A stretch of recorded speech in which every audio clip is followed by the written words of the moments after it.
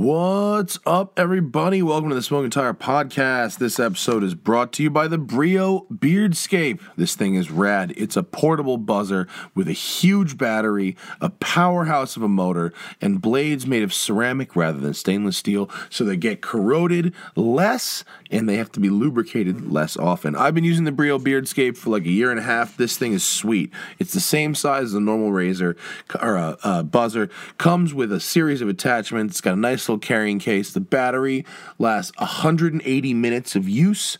That's a lot of shaving, people. For me, that's like a full year of shaving, and it's awesome. I don't have to oil it every single time I use it. I probably do it every other one.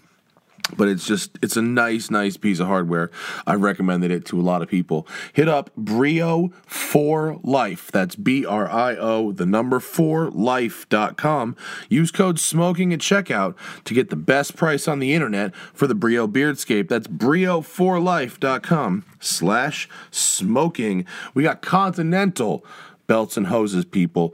You don't always think about them, but they are there waiting. Your belts and your hoses under your hood, they're made of rubber. If you live in a dry climate, they can crack, they can puncture, they can rupture, leaving you stranded on the side of the road. Even if you're not necessarily in a dry climate, it can happen with age. These parts get dry rotted, and it's not necessarily stuff you're looking at with every service. Continental makes belts and hoses to an OE quality. They are OE on tens of millions of Chrysler, Dodge, Ford, and GM vehicles that roll off the assembly line, and they're also OE on the majority of BMWs and Volkswagens. Now they've launched the aftermarket multi-V belt with the OE pedigree. It's their OE Technology Series, belts that are fanatically engineered for perfect fit, form, and function. And Continental has an OE Technology Series multi-V belt for 98% of the vehicles on the road in the U.S. and Canada. You get enough surprises working with cars and trucks, a belt shouldn't be one of them. Go with the Continental OE Technology Series multi-V belt, the belt with the OE pedigree. Get the full story at oetechnologyseries.com.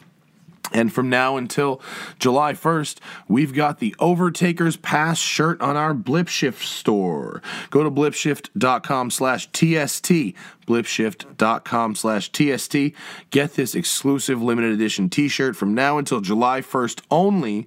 Get it before it's gone forever. All right, on this episode of the podcast, we got Aaron Robinson of Haggerty Magazine, and back with him is Lynn Woodward of KellyBlueBook.com. These guys went together to Normandy to celebrate the 75th anniversary of D-Day and came home with a military Jeep. Lynn came on the show recently and mentioned their trip, and I thought that is a story I'd like to hear. So today on the Smoking Tire Podcast, Aaron Robinson and Lynn Woodward. It's a pewter Panamera. It's a Panamera? Yeah. I think it was from the GTS launch, maybe. It's kind of cool. I have a pewter Pajero. Do you? That sounds disgusting. Ew. That sounds like disgusting. a sex toy. A It little bit. What up, folks? We're going to drop in. It's the Smoking Tire Podcast. How y'all doing? I thought I had a doubleheader today. Turns out I just wrote my schedule wrong. So it's just you guys, which is good. I thought I had a show at 1, but it was that show was on 1 on July 25th. Oh. Aaron Robinson in the building. That's me. From Haggerty. Can you point your microphone up a little bit? Oh. Like that? Yeah. That's Into the mouth part of Into your my face. nostrils. Oh. And Lynn Woodward's back. Hi. KBBizzle.com. Hi. I think he's your boss. Is Harley your boss? Kind of? Indirectly, I've got like 4 bosses. But yes, he is. I have 8 bosses right now. Yes. He was here yesterday. Yeah, he said he had a really good time and to say hi. It was a lovely time, and his commute, Michael Harley's commute. Oh, that's not a commute. That's a migration. 96 miles each way. Across L.A. Oh, like right across. Oh, it's not a commute. It's an action adventure. He gets story. up. He gets up at 4. Like he leaves at 4 o'clock. Like 4:15 every morning. Yeah, that's crazy. Yes. I don't know how great. he does it. I hope they pay him a lot of money. That's a haul. I've mentioned many times that he should reach out to Airstream and do a long-termer in the parking lot. Mm-hmm. And just it doesn't move anywhere. Have a little crash pad. That's right. Mike Guy style. That's right. Yes. Genius. Follow Lynn Woodward on the Instagram, LYN_Woodward. 2 underscores because it's a someone double. else Sorry. out there has A 1. It's a double underscore. It's the weirdest thing. And Mr. Air Robinson. Air Look at this guy. Right? Oh my God! Tell me everything, Air Robinson. So who made the comment that I look like a Teletubby? airborne Teletubby? That was that's so James funny. Lippman. You are standing from a biplane. It looks very old. It is. How old is that thing? It was 39. As in 1939? Yeah, as in 1939, yes. So it's 80 years old. Are you, and what are you doing with this thing? I was flying in it, actually. Guy down there. There's several of those at our airport, and one of the guys, United Airlines captain, he will be a captain soon.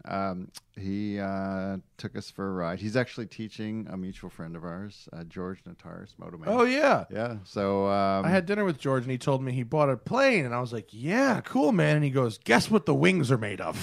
And paper mache. And I was like, what kind of a question is that? A hope and a prayer. Then he tells me canvas. And then I was like, really? And he goes, yeah, you want to go up? I'm like, nope. Never. Is that what these wings are made of too? Yes, Canvas? yes, they are. At one time, all aircraft were built that way. That's not a Sopwith Camel, is it? Later. Okay. This was right before they were like, yeah, we don't need the second wing. All right. Just one wing. Yeah. And then that was it. So these were like primary trainers. So believe it or not, guys went from the farm fields in their high schools to these to World War II. Fucking P-51s. Yeah. I mean, it's like... Well, you're wearing a shirt that says Fighter Rebuilders on it. Speaking of which. Is that a club for rebuilding fighter planes? Is that what it sounds like? No, I was at Chino Airport with a friend of mine getting gas and lunch, and we stopped in the gift shop at the museum there, and I saw this shirt, and I like shirts that are obscure. You know, like Fighter Rebuilders. What's that? You know? Now, it doesn't say like P-51. Fucking Do we know what it is? It's a company out at Gino that rebuilds fighter planes, I believe. Fighter Rebuilders. Yeah. Chino, California. There you go. Oh, they have a face bizzle page with... That's how you know they're a good shot. That's how you know. When all they have is a Facebook page that was made by the customers, not themselves. Yeah. That's when you know. We don't need no online presence. That's a place, yeah. They just have their enthusiasts. That's right. They are trying to hide. So you guys, Lynn was on the show a couple weeks ago and started telling me about your guys' like Normandic adventure. Yeah. Is Normandic a word? No. Okay. Well, let's with move it. past that. That's right. Because last time you were here, we were talking about your ambulance. Right. And was that the last time? Gosh. Nah, maybe not the last time, but a few times ago. It was a couple times ago. I admire your memory. Considering, right? I don't remember talking about ambulances. I ask my wife how my memory is. She'll give you a different story. Congratulations, by the way. Oh, yeah. I haven't Yes. seen you since that. Yeah. Pictures Married. were amazing. Mm-hmm. Carbon fiber ring. I saw that. We fucks with it. It glows in the dark. That's why you got married, just so you could wear a That's fucking right. carbon fiber ring. I was not into rings at all. And Even even you find out that you could have one in carbon even fiber. this one from the first couple of days, I was like, I don't like this. I finally don't feel it anymore. But it's so like What? It's a third of a gram. Oh my god! It's so light. It looks like something you get out of a cereal box. It totally That's does, and it amazing. costs that much too. No. Wow. No, it's great. I really But like it kind of has like little triangles. It's like a Well, it's the gingham weave. pattern. It's the That's weave. awesome. And like it's got like sort of a zigzaggy kind of thing happening. That's And awesome. I can Well, actually. the good thing is it's not metal. I mean, Yeah. so you can work on starter motors Here, wait. without I'll having to even- disconnect the battery. I'll plug. Oh, shit! That's a thing you got to worry about. Oh huh? yeah, your finger will go flying. Oh, okay. That's off. good to know. Hang on. Good tip there. Here's mine. This is my ring. What? It's called the Lumineer, and that's the color it glows under UV light. Yeah. Yeah, The no, goof we is don't. that it's So a this is like stripper. for It's the- a stripper This repellent is for the ring. club. This is for the club. Who wants to advertise their wedding ring at the club? Yeah. Someone the who's like black light. trying to not have a good time. Right? But at least it's not titanium, where like if you can't get it cut off. Right. If you need to get it cut off. No, for some reason. this is very fun. This ring. I'm very stoked on this thing. Wow. It's hilarious. I'm impressed. That's the business. Mine Right costs there. more than that. That is. Yours costs more than that? Well, because Because yours is like real. traditional. Yeah. I looked at real rings too, and then I went, can I Amazon Prime this? Do you get this back if there's a divorce? No, Hannah got all the ring credits. They all went to Hannah. I got nothing. Yeah. That's usually how it works. A friend of mine once advised me buy a bag of rings because he's like, you're always gonna get them damaged in the shop. And everything. I have two. I still haven't worn the other one. Yeah. It's also carbon fiber, but it has some like metal around it too. I haven't taken it on the box as a yet. man who's been married almost 21 years, I can tell you're gonna lose it. So it's good that you bought two because I wish I had bought two. This is my second one. I wish I had bought two as well. I am glad with my decision right now, and I hope carbonfibergear.com stays in business. I'm sure they will. With my plugs. That's right. Not? It probably costs them. What is their cost on this? $1? $1. Yeah. Maybe $1. Maybe. Well, no, it's more than that because they lose the guy every time they put it in the oven. Because it's wearing sorry, get a new guy to wear the ring. It's in the $1 oven. and murder. That's right. What's happening, Aaron? So catch up with you, Haggerty. Do you want to talk about the Normandic Adventure? You want to talk about a new issue? I want to talk about the Normandic Adventure, but Lynn got to I want to catch up with you because Lynn was just here. So Haggerty, Haggerty, you're staffing up with a bunch of heavy hitters. Yeah, you got Jack Baruth, right? Who else? Larry's over there. You're over there. Who else is at Haggerty right now? I don't know if this is public, but we just picked up Patrick Bedard as a columnist for out of here. Did you really? our website. Is he wearing a 45? He's coming out of retirement. Coming out of retirement, wearing the 45. I mean, that name may not mean anybody to anybody who hasn't been reading Car and Driver for Forever. 40 years. But the man, the one thing I'll say about the man, just to fill in anybody who doesn't, he went from in 1971, and you could still do this back then, but only a special person could do this. He went from total driving school greenhorn, like the green flag means go, the checkered flag means this, to Indy 500 in 1982. I think. What, in 1 year? No, he went over about 10 years. Oh, okay. He crawled up the ladder and he's not, I mean, just himself just as an amateur. Write checks like people do. He just, talked sponsors and he went to Le Mans. I mean, he drove Daytona, so he was also probably the preeminent automotive journalist. Well, I actually don't even really know much about his racing career. I know him as the legendary writer who wrote all this Patrick great Bedard. stuff when I was a kid and had the illustration of his face. Exactly. It was amazing. What a get to get him. Yeah, that's exactly. Bitchin'. So it was totally Baruth, Jack Baruth, our new website Diane. It was his idea to call him. Is this mine? Yeah. That's amazing. I was just flipping through your magazine. There's some awesome looking articles. Yes. I get the magazine as a Haggerty insurance client. Do you now? Have you received that one yet? No, not yet. No. Yes. So this one I just got in the mail last week. I get a box of them right after they come off the printer, and hopefully yours is not smudged up because I guess a few of them have had smudgy covers. Smudge? That's okay. I'm not that picky. You get the pre-production version. What I do like is this article you've pulled up on basically the original Safari cars. Yeah. We've got the Eagle. Is it the Premier? What is AMC Eagle. AMC Eagle. Yeah, wagon. We've got the Brat, and we've got the Volkswagen Thing. Yeah. So the idea behind that story was back then in the 70s, car companies still had a sense of humor. Like it was like, let's just do this kind of car pickup, and we'll give it the name of the buy, drive, recreational all-terrain transporter, and maybe some people will buy it, maybe some won't. If they don't, whatever. Like I mean, they could have a sense of humor back then, and weird cars got produced like the Volkswagen Thing and the AMC Eagle, which actually was of all of them the most successful.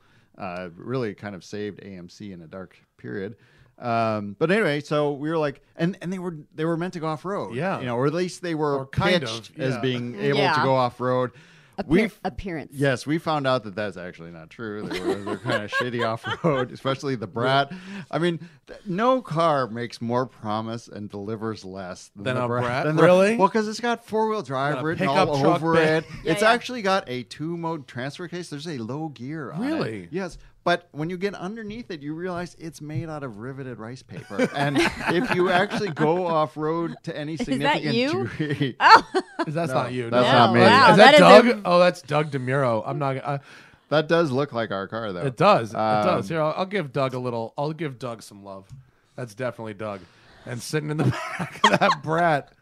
But when you drove one of the silver Brat here. I drove it here. I when you buy one, which is what ended up happening. We were trying to get a guy to loan us one, and people were like, yeah, whatever. And so I ended up going on Craigslist. Listen, sir, I don't need the exposure. I know what I have. Yeah. And I know that when you take it on dirt, it will fall apart. You're gonna deliver back to me a pretzel. So I ended up going on Craigslist, and I called this guy, and the guy's like, he was like, oh my god, I literally just sent the ad. Yeah, like, you have to tell him, but you have to tell him how much it was for. Send ring. How much were they? How much they were asking for. Well, the guy was asking $6,500 for a Brat with 156,000 miles on it. Okay. And I talked him down to $6,000. And literally, as I'm talking to him, like his phone is clicking with other calls. And so I said, all right, $6,000. I'm coming. I'm gonna get the cash. I'm coming over. Over right now. He's out in Upland, so it was quite a. Can you just hear his phone? Ding, ding, literally, ding. literally. So when I get there, he was like, "Well, you said you were coming, but I wasn't sure. But I had to take the ad down because so many people were calling." Anyway, so that's last time not to name drop too heavy, but it's pertinent to this car. Last time I saw Seinfeld, he told me he was shopping for Brats. Time to all right. Do you have his number? Time to make a phone call. That was like the ones he was looking at. There was a couple at like the Pebble auctions, like they were perfect. Yes, 40. He only buys perfect. Yes, like 40 Gs. Or yeah, whatever, that's not yours. It's not perfect. No. Your seats in the back are duct taped in. Are they? Yeah. That's OEM though. Yeah, that's right. I had to buy stock. You guys. It took forever to find OE duct tape for it. But when you buy one, everybody comes out of the woodwork and says, "Oh yeah, dude, my friend in high school had one of those. We beat the shit out of it." And you're like, "Well, that's why there aren't any around." And you're like, "It's that's this right. one." That's right, and it's because it said 4-wheel drive, and it had 4-wheel drive, and it had this thing that you pull up and puts it, and it just would fall to pieces if you actually took it off road. So, all right, what about the AMC Eagle though? Because that one really seems like they really made an effort. Well, this is great. The great thing about ground clearance is so deceiving. Well, he's got like 31 tires. Those are not stock tires, and he's got shims in the suspension. This is a guy who lives up in Paso Robles who brought the car down. And the thing about the AMC Eagle is, if you go back to 1979 when the car came out, we like to think of underdogs as like still having a chance. That's actually his car. That's Michael this Johnson. Is the one? Yeah, perfect. We like to think of underdogs as having some chance. AMC was not an underdog; they were a basket case. I mean, Roy Chapin Jr. was running the company. He was like, I will go to my grave wondering why the Pacer doesn't sell 150,000 a year. Like that's how out of touch they were. Wondering. Like, they produced the Pacer, and they're like, why aren't people buying it? We don't get it. So this car was really. I have no idea.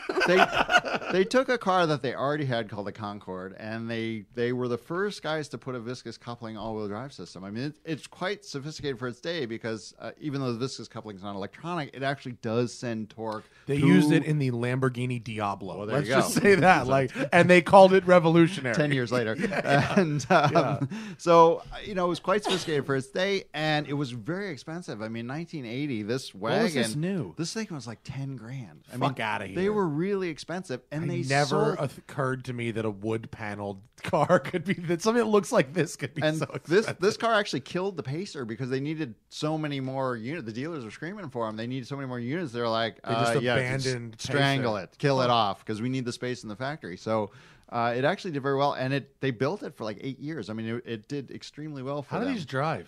Like trucks. I mean, is it basically a truck with a car body dropped on it? I mean, no, pretty much. It's a car, but it's a unit. Is it unibody? It's a unibody. Okay. But I know shockingly little about these cars. I'm sorry. I actually only drove it off road, so I can't tell you what. It drove wonderful off road. How about especially compared to the other two? Because it's not meant to. Yes. The thing doesn't really seem like it should be. I mean, this picture you have here, which is a great image. Yes. And you can pick up the Haggerty Can people buy Haggerty magazine? They can go on Haggerty.com and join Haggerty Drivers Club for $45, and then they will get every issue. I'll show the picture. It's like the Brat is in a place it really should not should be. not be. And what's funny is it looks like it's a place that was easily avoidable. Yeah. Well, on the side, and yet someone chose. That's like not the easy line to take. Someone chose to place the wheels. That is a photo of the moment that I learned what all Brat owners eventually learn, which is that the thing does not very good off road. Because I was like, I got 4-wheel low, and they were like, can you go up that hill? You know, and the guy little hill, this tiny hill with these little pebbles. These pebbles on. My here. coworker has the thing, and he's like, I'm not going up that thing. And the guy with the AMC is like, yeah, no, dude, you go. And so I was like, I put it in 4-wheel low, and I got about a third of the way up it. I blew a tire. I was about to break the prop shaft. Yeah, I'm not going up that thing, but I'm going to ride it like a Could bucket you also? Bronco. Could someone explain the end? There's a picture of a Volkswagen thing here doing a legitimate endo. Is it flying or is that? Well, that's the final moment, and you can tell by the look on Logan's face that death is imminent. Wait, is it the final moments of this car? Did you kill the car? No, we tried, but we did not kill it. But this is the landing of a jump. Well, okay. Or a break endo. Let me go back to the beginning of this story, which is that I suggested we do this story, and my boss, Larry Webster, a former coworker of mine in Car and Driver, said, let's do the story, but you got to get a picture of a car jumping. Okay. Like that's the requirement. And so we spent the entire day out there in Barstow looking for a place to jump the car where we could jump it. Nobody would die. We wouldn't roll it, you know. And so we spent the entire day looking. We couldn't find it, and there were places where you'd have to be going 80 miles an hour to jump. We're like, yeah, no. So finally, at the very end of the day, there was this little where we had the original parking spot right by the road where we had set up, and there was this kind of cliff, I guess you would say, or a bluff. Berm. Yeah. And so we were like, all right, who's jumping? And then two of us with the Brett and the Eagle just stepped one step backwards. And Logan was like, oh, shit. Okay. So he did a couple of tries at it at medium to low to medium speed. And then we're like, nah. So then he just send it, bro. Absolutely floored I didn't it. pay much attention to the front cover when it came in, but yeah, the launch is the front. The launch is the best. And he kind of forgot to secure so what you can't see is like all of the shit in the car, including the car's battery, levitating. 0 G. Levitating. Thank God for Photoshop. That's so funny. So I like it. Little life in that magazine, huh? Yeah. So Great yeah, shit, we are having a very good time. Good at Haggerty. Do you have to go to Traverse City very often? I've been twice in 2.5 years, so not often. I can actually keep hearing nice things about Traverse Yeah, not City. that I don't want to go. I mean, I grew up in Michigan, and so but it's a wonderful place. It really is. It's just not easy to get to. Yeah. So UP? Is it UP? No, it's upper LP. Yeah, on the hand. It's down here. Oh, sorry. Sorry. Anyway, that's okay. LP. That's not right. UP. No. My Michigan. What is wrong with you? Sorry, my bad. Learn to talk Michigan, dude. Anyway, Michigan. so yeah, we were having a good time, and then following that, so you got to do something on some muscle cars. Mopars. So we got a '69 Charger that was made in Dodge main plant in Detroit, and then we got a '72 Chrysler Valiant Charger that was made in Tonsley Park in Australia in '72. Most people don't know this, but Australia had their own muscle cars, and Chrysler actually built a Charger for Australia that was only for Australia. And I actually owned one for 4 or 5 years. Which one was nicer? Well, it kind of depends on your taste. Okay. I mean, the American Charger is worth more. Of course, we have fonder memories of it. It's a great car to run on the freeway. It's gigantic. Right. Even though it was the B body, the medium size. The Australian one's more European. The Australian's actually on the A body. It's actually on the Dart chassis. So here's the Australian one, yeah, which is really an interesting looking vehicle. Actually, it's very cool. I mean, it looks so much different. The proportions are much more European. But then when you start looking at the details, like the sawed-off face and the way the bumpers wrap around the corners, and how the rear glass is inset as these, between these kind of flowing buttresses, that's straight up Mopar of 1970. I mean, they all had that. So were they built better down there? No. Okay. Definitely not. I don't feel so bad now. I feel like I got You're not missing out. Well, so my friend Paul Zuckerman, who's on Spike's podcast, he's an attorney, and he travels all over the world. And he buys peanut M&Ms everywhere he goes. And he has observed, Everybody's I think got their correctly, They're different. that not only they're different, Americans have the worst peanut M&Ms. Every other country has better quality peanut M&Ms than us. They're more symmetrical. It's like they're more round. They get the better ones, and ours are like lumpy and misshapen and shit. You can't have anything nice. Another reason to hate the Mars family. But that's why anytime someone builds a sweater, it's for you. Thank you. Anytime when Chrysler's building cars somewhere else, I want to know if they got it better. That's all. Yeah. Well, so what was nicer to drive? You said depending on your taste. What does that mean? Well, here's the cool thing about the Australian version. So, the Dodge Charger has this 440, it's big, huge V8. The Chrysler has an inline six that was only for Chrysler. People think it's a slant six. No, it's about 3 inches long on the slant six. And it has a triple Weber setup. It was a factory option to homologate it for racing. So when you start this thing, and it's kind of muscle car like, but when you start it, it sounds like a Maserati. Because there's all this like from the induction, and then this bzzz out the back, and it's really. One guy pulled up next to us at the light. He's like, "What is in that thing?" Because it sounds like a Maserati. Italian? It totally sounds Italian. How interesting. And so it's a weird kind of mashup of cultures and cool. design and I love stuff like that. Yeah, that's it's fantastic. Totally cool. Are they worth anything here? No, they're worth nothing here because people are like, yeah, it's not an American, it's not a Charger, and they're just like, whatever. And then, but if you're in Australia, they're worth big money. I mean, this car, even though this is a replica, so that it wasn't delivered with the RT and that triple Weber setup, it's kind of been made into it. Let's call it a tribute car. That car in Australia is worth $50 or $60,000. Oh, okay. Here, it's worth like 25, 30. I think it'd be pretty cool. I think it's cool to be different. I think it'd be a lot of fun to have something. Well, like and that. the guy who owns it, him and his partner own two. Actually, they have 3 Australian Chryslers, and they were like, "Yeah, we just wanted something different." So it's easy to be different if you drive on the other side of the car. Mm-hmm. That's right. It is indeed. I mean, it's kind of weird because it's got a pistol shift, shifter. That's weird for your left hand. But he had it made. It had a custom made with a left hand.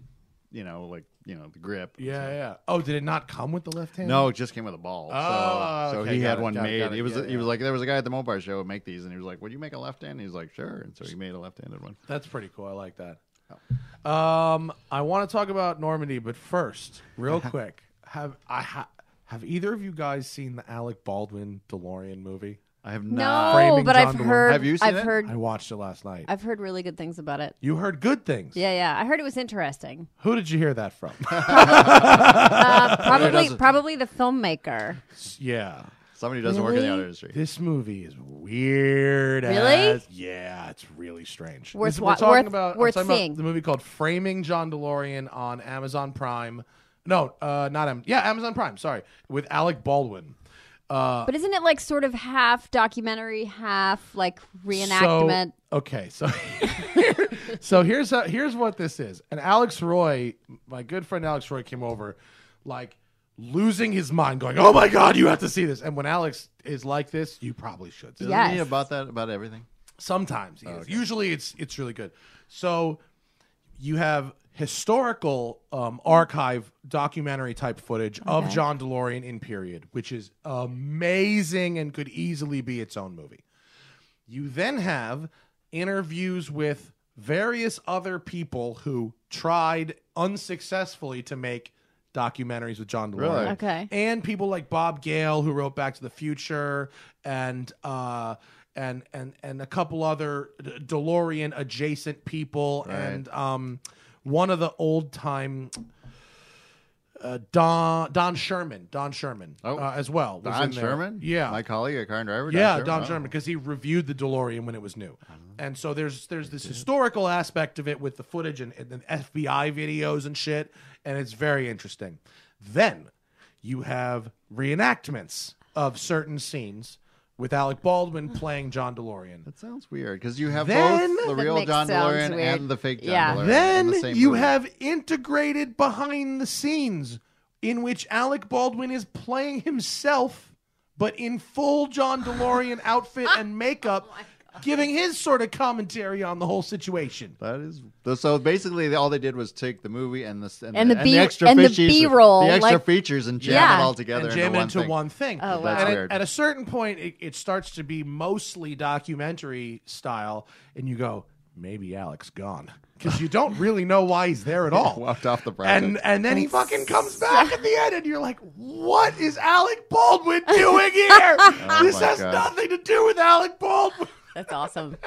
It is the weirdest thing. That's awesome. The first half hour, I was going, what am I watching? I didn't even know. It was so strange. Oh, I'm so excited now. The first half hour is like Alec Baldwin getting John DeLorean makeup on. Really? Watching him do like Carson and going, I need to see him in various like ages trying of to his get into the life part? To get into the part, yes. That's You do weird. you actually do a really that was good the Alec first time I've ever Baldwin. done that. Nice So, work.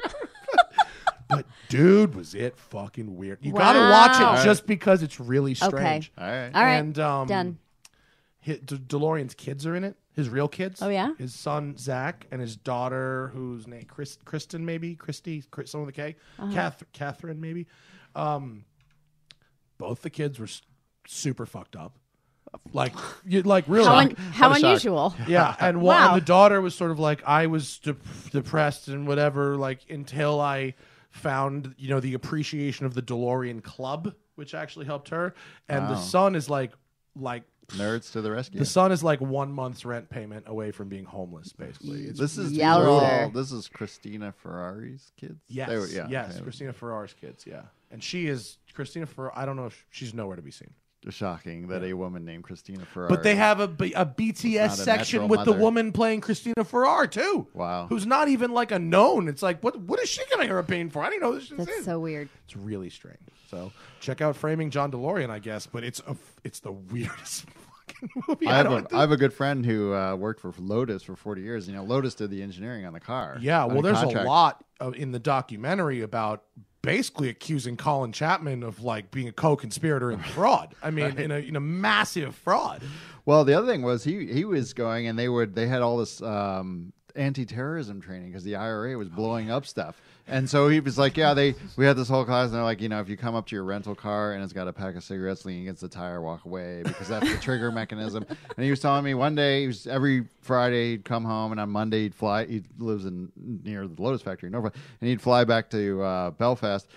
And he was like, one day my friend called me and he says, remember our hotel, how your hallway goes down and there's like a fireplace and then, your room's down there. He's like, yeah, the hallway now ends at the fireplace because they had blown up his hotel. Damn. In the film, there is quite a lot of that. I mean, all of it is so absurd. The whole thing was bizarre. And I also used to, as a kid, like the icon of he invented the muscle car. But he was a fucking lunatic the entire time. Well, I mean, the stories of him when he was working for GM in the early 70s, he'd fly out here on Friday. Yeah, he'd like bang hookers all weekend at the Chateau Marmont Right, and fly back. And they'd be handing out cars. Supposedly there were like 40 or 50 GM cars that were just like handed out, as parting gifts or whatever. And when he was fired, they were running aroround trying to find these cars, and the cars were gone. It's like, taking them back. It's a crazy thing. But if they did a good job making a DeLorean movie, it would be awesome.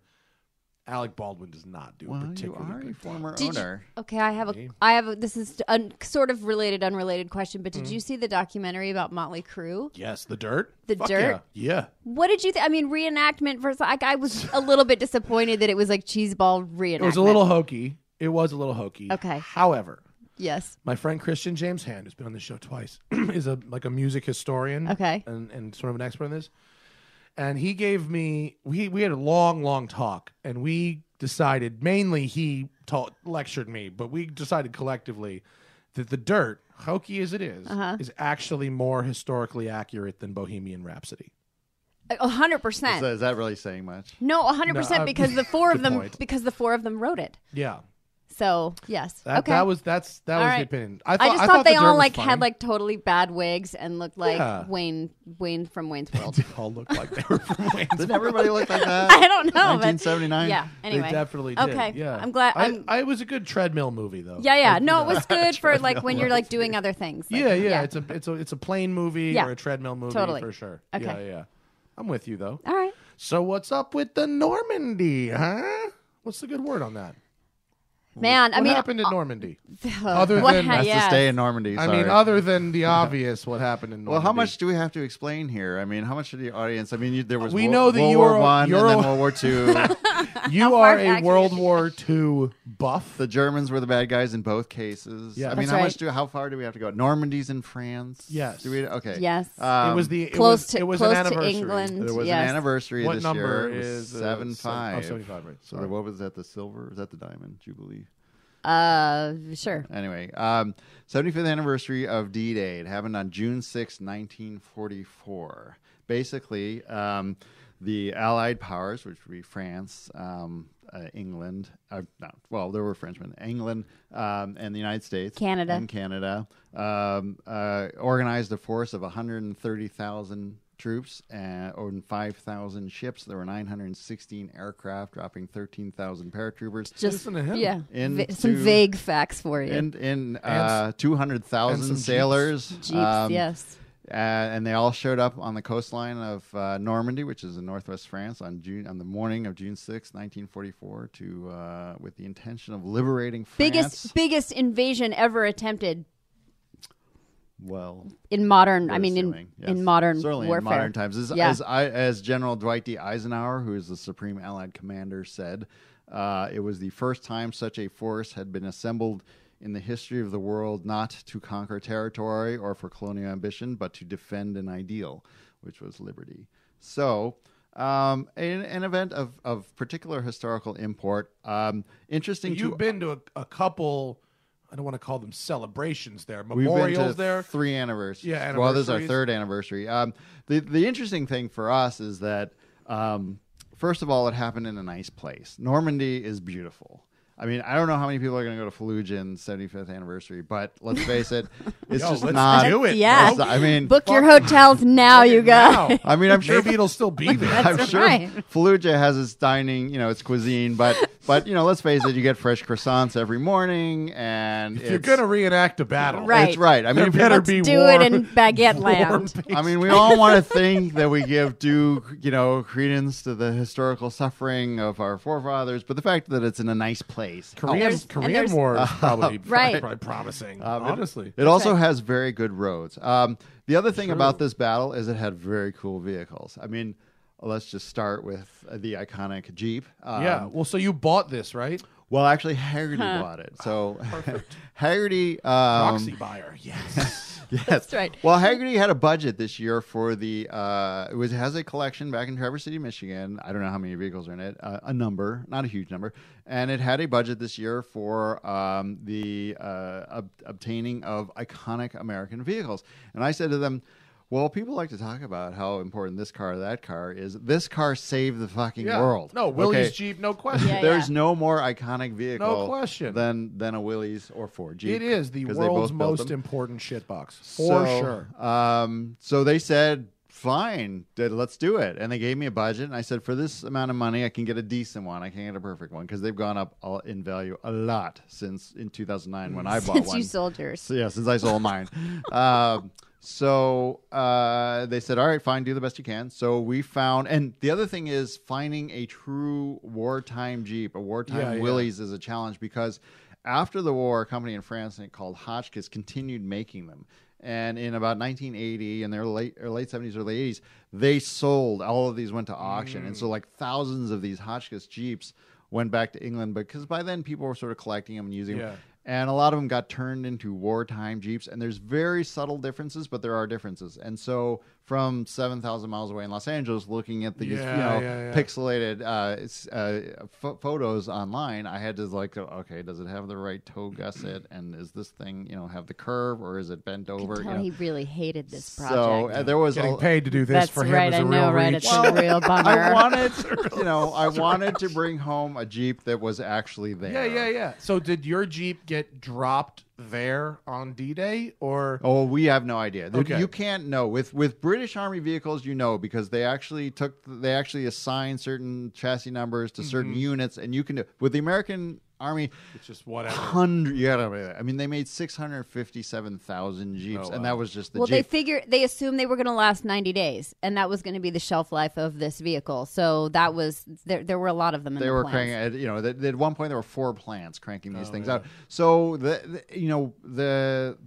the Ford and Willys both made them. They put little hood numbers on them at the factory. As soon as they got into the fields of France, they'd be sitting there in these huge fields, and some guys went down the line doing numbers this way, and some guys went down the line. And there's no way. There's just no way to know where your Jeep was. Was Ford's or Willys Jeep better?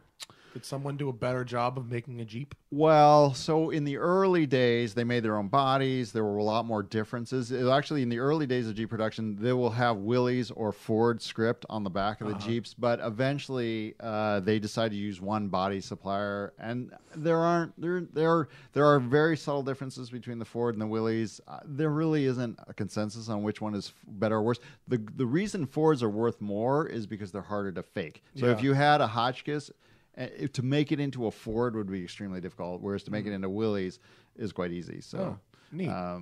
So do you mind if I ask what Haggerty paid for this Jeep? Is that privy information? If you can't say, well, the number keeps going up. $1 million. Well, the guy said, the guy at Haggerty's like, all right, can you get this to us for $25,000 delivered in Traverse City? And I was like, no.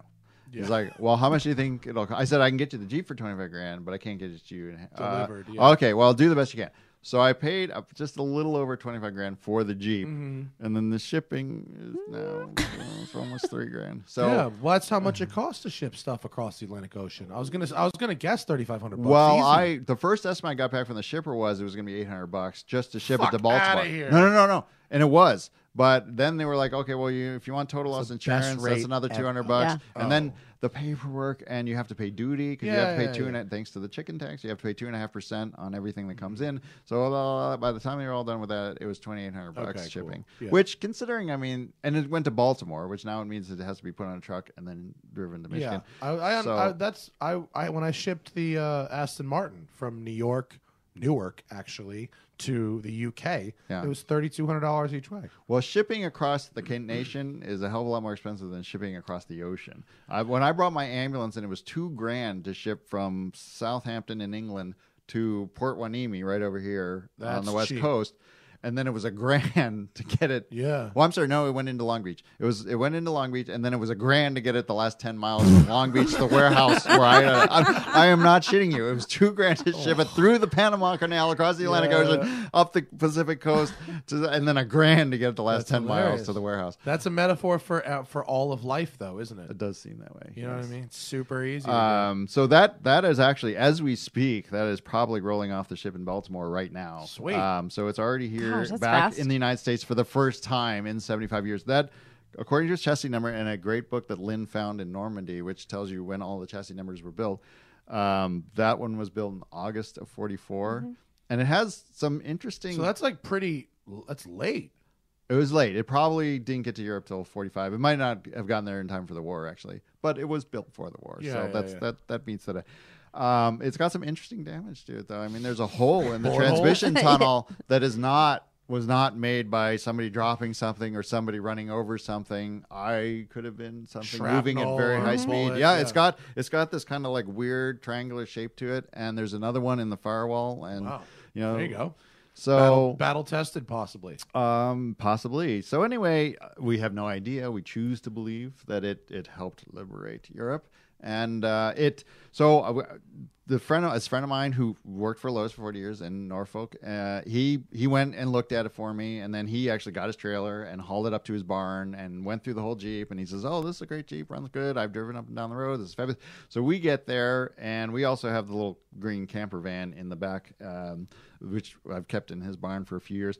So you own that thing? I own that. Well, I did. I sold it to anymore. the guy's brother last week. But anyway, so we spent the whole day like packing and repacking that. We didn't look at the Jeep at all because he had said he'd driven up and down. It goes great. So we get out on the road, and we've got all day to get down to Portsmouth, 195 miles, which in a vehicle that only goes about 40, 45 miles an hour. Yeah, that's all day. That's all day. You need all day. So, and also you don't know whether it's good. So we made it about 5 miles from his house, and I stopped to check something because I heard a weird noise, and there's just like fuel pouring out of the fuel.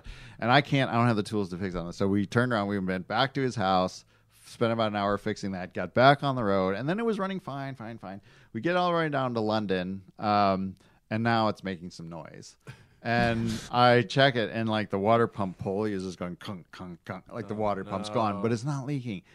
So I'm like, all right, well, we can't do anything about it right now, so let's just keep going. We get down to Portsmouth, and we go into the ferry. And once you, at the ferry that goes to France, once you show them your passport and everything, you go into this like secure area. Yeah. You ain't getting out. I mean, if you want to be on that boat, Yeah. you ain't getting out. So it's there where I've got It's like now a customs area. Really? Yeah. Like I've got now a half an hour to kill before they're going to load us on. And I start checking the Jeep over. I look in the sump, and the oil sump is dry. Oh, like God. There's no oil in the sump, which explained why I was getting fluctuating oil pressure readings the last few miles of the drive. I'm like clicking the gauge, going, "Oh, come on, what's?" And I get just there's adding like, oil no solve that fucking problem? oil in it. Well, I talked to my wife Tina, who was behind me driving in the van, and if you're going to burn through 5 quarts of oil, it's like we all know if you ever had a car that burns oil, it's like if you burn it like at a quart every 1,000 miles, you're like it's you're like blowing it out. Yeah, and she was like, "Well, you puffed occasionally, but it wasn't that bad." And there's no like oil down the side. I still to this day don't know where that oil went. It's because it didn't vanish. It just vanished. It didn't go on the ground. It's on the baguette. It's on the baguette. It just it traveled Someone back in time. actually replaced the oil filter with a baguette. That's right. 1946. Just soaked it in.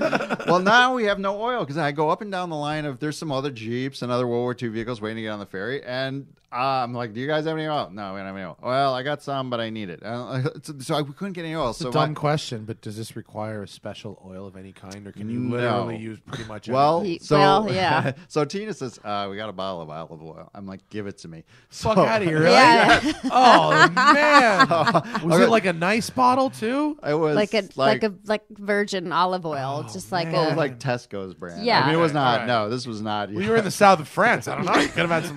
Oh no, you hadn't got there this yet. was You're in England. England. Yes. Oh yeah. They don't eat well in England. Fill her up. Hey mate. So it's like, we got one type of olive oil. Anyway, so put I olive like oil in dumped the the whole cup? thing in, and I'm figuring how much damage it's going to do. It's better than no oil. And when you load onto one of those giant ferries, and they are giant, you have to go up this big ramp, and then onto the boat, and you're like creeping as they're parking the cars. So the engine's like sitting like this with no oil in it, and I'm like, no, it's got to have something. So we put all this olive oil. Well, we got on the ship, and then I'm like, I'm All of a sure sudden, it's like someone sauteing. are they making pizza? So I was, it did hungry. actually. I'm hungry all of a sudden. I don't know what's going on. Like a biodiesel car. Exactly. So our luck, a guy pulls up next to us in like a full fucking race transporter, and we're like, "Do you have any oil?" And he's like, "Yeah, sure, no problem." So he gave us about 3 quarts of oil. So then we went to the campsite, and I spent the next 2 days like rebuilding the car. Basically, I had to get a new water pump and change the fluids and change the oil. Which, by the way, I was still in California at the time, and I was getting these texts that was like, can you try and track down a water pump for me? And I'm like, I think it'll fit in my luggage. Like, I'm calling all these people, like trying to figure out if I can find one in time and get it shipped. Right. Well, did you have any negative side effects of driving 100 meters with olive oil in your crankcase? I can't say. We'll find out when you get home. Yeah, Yes. In Traverse City, they're going to be like, what the fuck is this? Well, I did drain it all out and replace it with proper oil once I was able to get proper oil. The thing is, so I'm walking around the campsite above it, and there's all these guys who are there. I mean, people don't have any concept of how big this is. People have been planning for the 75th anniversary basically for 5 years. Yeah. There were easily 3,000 vintage vehicles. There were probably 3,000 Jeeps alone there, not to mention so cool. Sherman tanks, ambulances, Half DUKW, tracks. amphibious trucks, deuce and a halves. I mean, there's Yeah. just, it's everywhere. And There's random Instagram Random trappings shots. of D-Day Yeah. 75th anniversary. there were 16 C-47s that flew from the United States. There was an There, organization. Wait, there is that they what are, this yeah. is? Yeah. There was an That's it. organization called Dax over Normandy, and they somehow convinced 16 owners of these things in the United States to fly their planes from Labrador to Greenland to Iceland to Scotland. That's like that Indiana Jones map when you It's- go. Yeah. Exactly. We actually had lunch with one of the guys who brought one of these things over, and he told us that $300,000 it cost them to fly it from over. Paso Robles to France and Yeah. back. There is nothing more dangerously pimp than being a vintage warplane enthusiast. I think, right? Exactly. And then to Well- try and fly it across the Atlantic. It's Yeah, it's I mean an that's expensive hobby. That's fucking balls, huh? Oh, people were jumping out of Oh, planes. yeah. Oh, I love this. image. Veterans were jumping out of planes. Like is this the D-Day version of cruising? Is this guy, these guys are just like Oh, we saw these guys these guys are because just they cruising Yeah, by yeah. with they their were bay flying door by open. every day, and they had their door Yeah. open. They had actually painted these C-130s with invasion stripes, which the planes had back in the day, and we saw them like in the back. You remember? There's like little Yeah. guys sitting in the back. So we're down here somewhere in this picture, going like waving and going, "Oh, look at that! Yeah. Yeah, they're having a good day. Put the Jeep under here so we can take a good picture."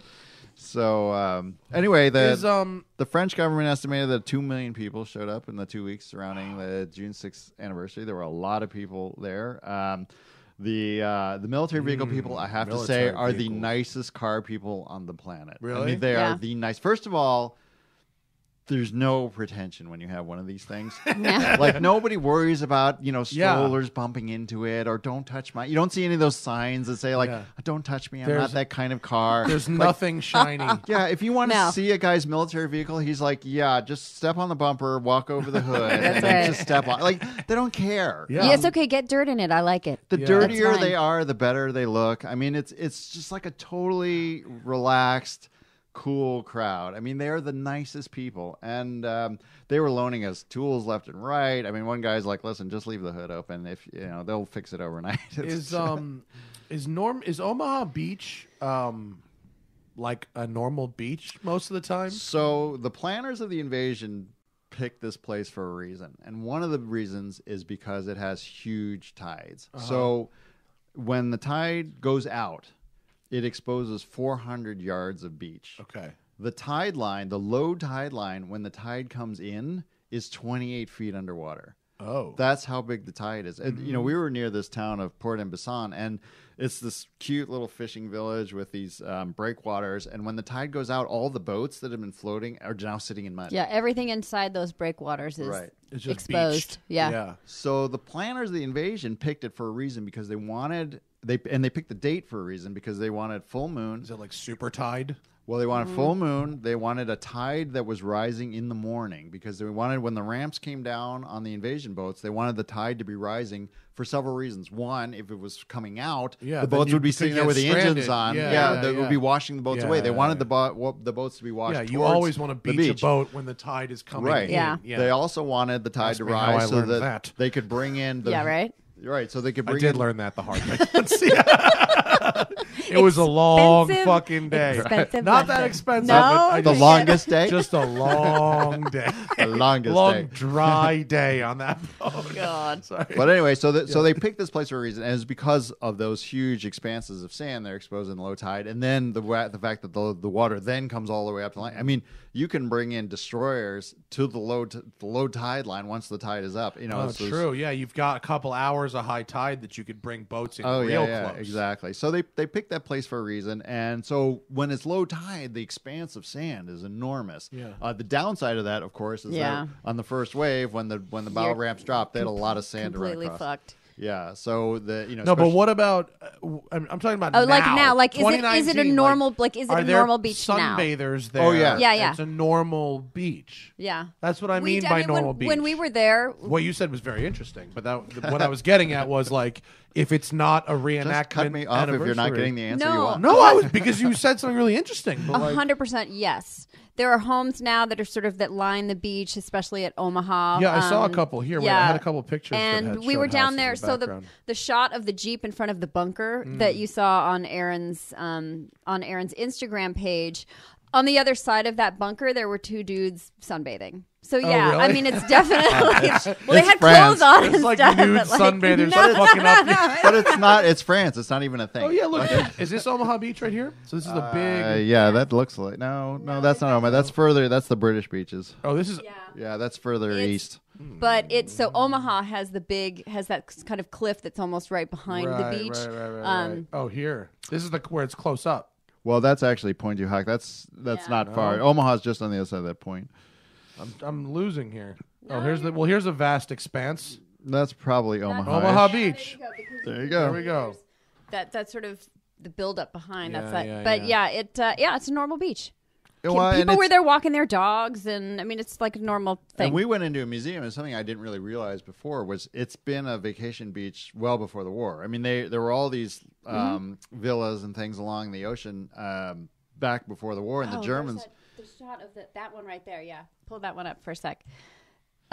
This is right at the town where we were. We told you about those two breakwaters. This is a photograph or tiled photographs of the entire stretch of beach, and it shows you a picture then and a picture now. Yeah. So modern day, and then of it back during the war. Yeah, so this is the beach as it is today, and this is the beach as it was shortly before the invasion in 1944. Wow. So I mean, the thing you're really impressed by, I mean, there are times when you're like, oh my God, there's so many people in the traffic and everything, but then you stop and you go, you know, people care. They remember. Yeah. And you'd think the French would sort of be above it all. I mean, let's just face it, our national stereotype of the French are, you know, these wine-sipping, Gaulois, smoking, very aloof, above it all. And why would these nerdy people come with their military vehicles and walk around in World War II?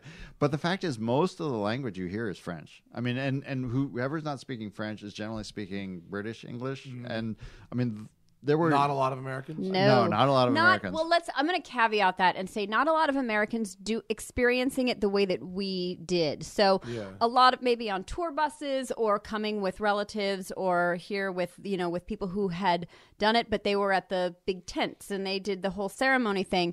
But in the vehicles, like camping, experiencing it in this way, super European. Yeah, super European. Once you're like there. What do you actually? Okay, now you own a Jeep. Now you've arrived. Right. You've made it safely. There's some kind of oil in there, right? And it's staying. Now you're there, and here I think these look like some vacation homes or something in the background, right? So now you're here. What do you do? Well, for starters, it's a giant car show. I mean, and it's just like every car show. There's guys standing around open hoods talking about where to get the parts, how you get that difficult bolt that's underneath. P-51 Mustangs running over people. No, literally. I mean, they're like arguing about the tire pressure in a Lancaster bomber. I'm telling you, mate, it was 32. No, what you're talking about is 56 psi. So I mean, there's like all these like funny, weird discussions about the vehicles because there be a lot of. I mean, there's three types of people who go to this thing. There's people who have a connection because their family, their grandfather landed or this and that. There's people who go because they like the vehicles. And there's people who want to just be like John Wayne types and ride around in soldier gear and play soldier. Yeah. So that's kind of the three main groups of people. And are the soldier people the least fun? They're the least fun. Yeah. The most fun are the military vehicle people, and then the people who have great stories about their. A friend of mine find the oldest dude you can, and be like, "What's your deal?" Well, in fact, my oldest friend, I've known him for 40 years. He came down. He works for the State Department in Belfast. He came down, and his grandfather landed second wave at Omaha. And so we actually traced his route till he got injured in August, a few months later. And what was fun about that was you take this giant sprawling event. I mean, the beaches are 50 miles long, 130,000 guys landed on the first day. You take this enormous sprawling event, and then you take one person's story, one guy's story, and then you can, like, there were times where we were standing there looking at a guidebook, and we'd go marching off into the weeds looking for the machine gun nest that his unit assaulted on this day. And so that's kind of cool to find it in a history book and then go look at it like there when it's not a big major thing. It's like a little thing. And the stuff is still there. I mean, that's the thing is, if you go to ancient Greece or we were in Turkey, and I was just in Rome 2 weeks ago. Yeah, and they're like, well, here was the forum, and there's like a couple of blocks piled up on top of each other. And you really got to use your imagination. You don't have to use your imagination when you go to Normandy. I mean, there are buildings with still bullet holes in them. There's a German battery by Utah Beach where a 14-inch shell from the USS Nevada went through and was a dud. It landed in the grass. In 1994, they took the shell down to the beach and blew it up. But you stand there and you look at that hole, and the concrete rebar is all blown out, and there's still like debris and everything. And you look through that hole and you see the Bay of the Sand where you can just see right where the Nevada was when it fired it. It's like you don't have to use your imagination. All the stuff is still there. So, I mean, especially towards the west end by Utah Beach, it has not changed. I mean, all of those fields that the 101st and the 82nd Airborne landed in are pretty much the same. There's still cows walking around in them. These old farmhouses are just as they were. We were in a church, this little church in Angoville, and you asked me why we go. This is why you go. we were in this little church in Angleville, and it was used when the 101st Airborne landed. If anybody's seen Band of Brothers, and all the paratroopers landed, and they were fighting over these kind of important crossroads and spots before they invaded. There was a church in this little village called Angleville, and the medics from the 101st Airborne had set up an aid station there. And there was all this fighting around. The Germans were attacking, counterattacking, and the medics were taking in Germans, Americans. They didn't care. If they were wounded, they would treat them in this church. And the Germans saw what they were doing, and they were not trying to, blow up the church or anything. They were just they were not shooting. So these guys are in there working on people, and to this day, when you go in that church, there are still bloodstains on the pews. And there's a hole in the roof where a mortar round came through and hit the floor. And you look up, and Is that for memory reasons? Or why leave bloodstains on the pews? Because you go to be an eyewitness to history, because it's just part of the history of that church now. And I don't get that. I don't get the sense that church gets used. Yeah. I mean, it's a joke about Europe. I mean, the only place confirmations in there on That's Sundays, right. It's like Put your daughter in there. Yeah, that's right. Anybody who's traveled in Europe knows if you want to be alone, go to a church, because it's like there's just no, especially in France. Because I mean, there's every little village has a church, but most of them really aren't used that much anymore. But yeah, I mean, it's just astounding that the stuff you go to see what happened. And, I mean, if you really want to understand the battle, which I do because I'm a student of history, you stand at that water line and you look up at those hills and you see the draws and you can see where the bunkers are because they're still there, the German bunkers. And you get, okay, now I understand why this was so tough. So, is there anywhere else where you can really do that? Not many. I mean, if you go to the South Pacific, I guess there are a few places you can go, but most of it's overgrown. Vietnam, maybe, but it's not. Well, Vietnam's changing so rapidly. That's the thing. It's like to go to a quote-unquote preserved battlefield, I think is very difficult. I mean, I had that feeling when I went to Verdun, because, Verdun happened a century ago. They fought over this in World War I, and the land is still churned with, deep pits and shell marks. Really? After 100 years, you can still see the scars of the battle on the land. But that's also, I mean, these are parts of Europe that are not, I mean, they're not like tilling the land. They're not sort of growing new products there or new produce. It's, I mean, by and large, I think it has been left fairly untouched. And so that's why it is so, it's so well preserved, and for good reason. I mean, you're not shitting. Look at that. Yeah. Wow. That's crazy. That really there's still what that looks like. Shell pits. I mean, that's 100 years ago they fought over that. Wow. And I mean, that's why if you you can only get so much from reading a book. You gotta, if you have an interest in it, you gotta go see it. But the weird thing. So you being a student of history, and I think your perspective on it probably a little bit different from mine. I come from a very military family. My brother was in the Second Gulf War in the 101st Airborne. My dad was a West Point grad and a pilot in the Army. And so I went over there, and you guys told me about this trip, and I was like, yes, my brother was there for the 60th anniversary, and he was a photographer, and was like, you got to go. If you ever get a chance, go. So the opportunity arose, and I decided, I'm going to go, and it's going to be this really like sort of moving, like deep, like sober event.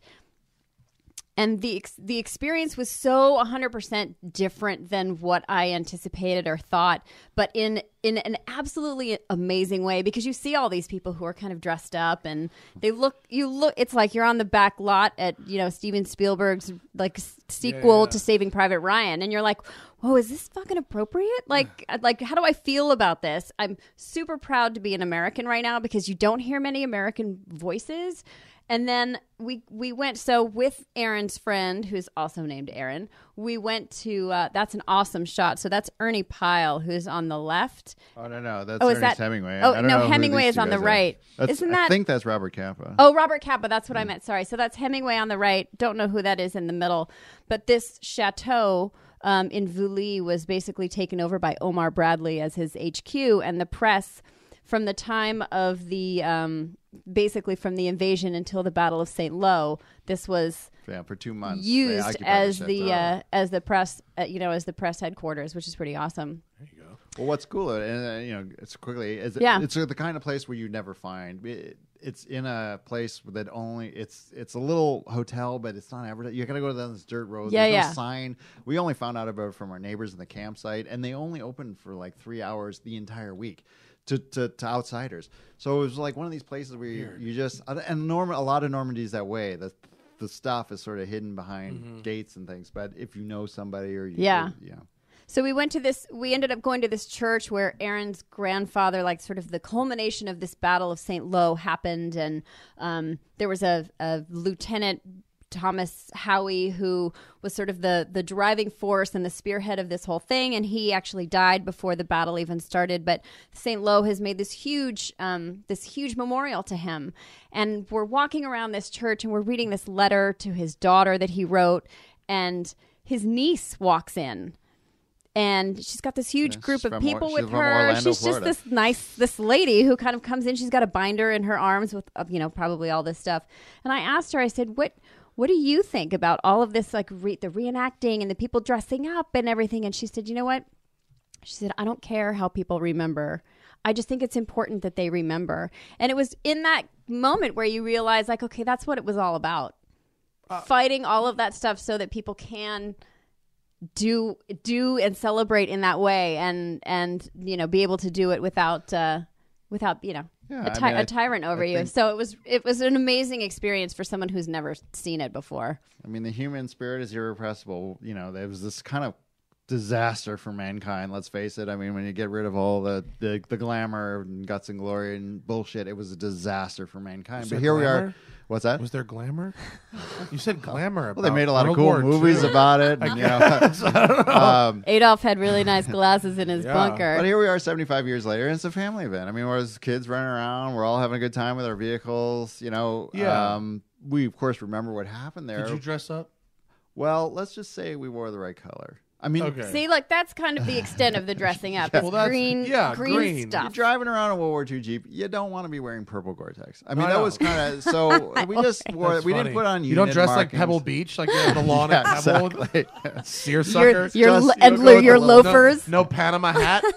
Yet another thing that makes this so much cooler than a typical car show is what you get to wear. That's awesome. But no, I mean, it's like I said, fundamentally it's a car show. It was you meet great people with. I mean, they put so much effort into restoring these things. I mean, you gotta admire a guy who buys a diamond tee. I mean, this thing weighs 10,000 pounds. It goes 35 miles an hour. It gets 2-3 miles to the gallon. Well, a military one. Okay, but Which one's a military here. I mean, that's a military one, right? Everything. No, it's much bigger than that. Everything that breaks on this thing is expensive, or you can't get parts for it. Yeah, like these big giant wreckers.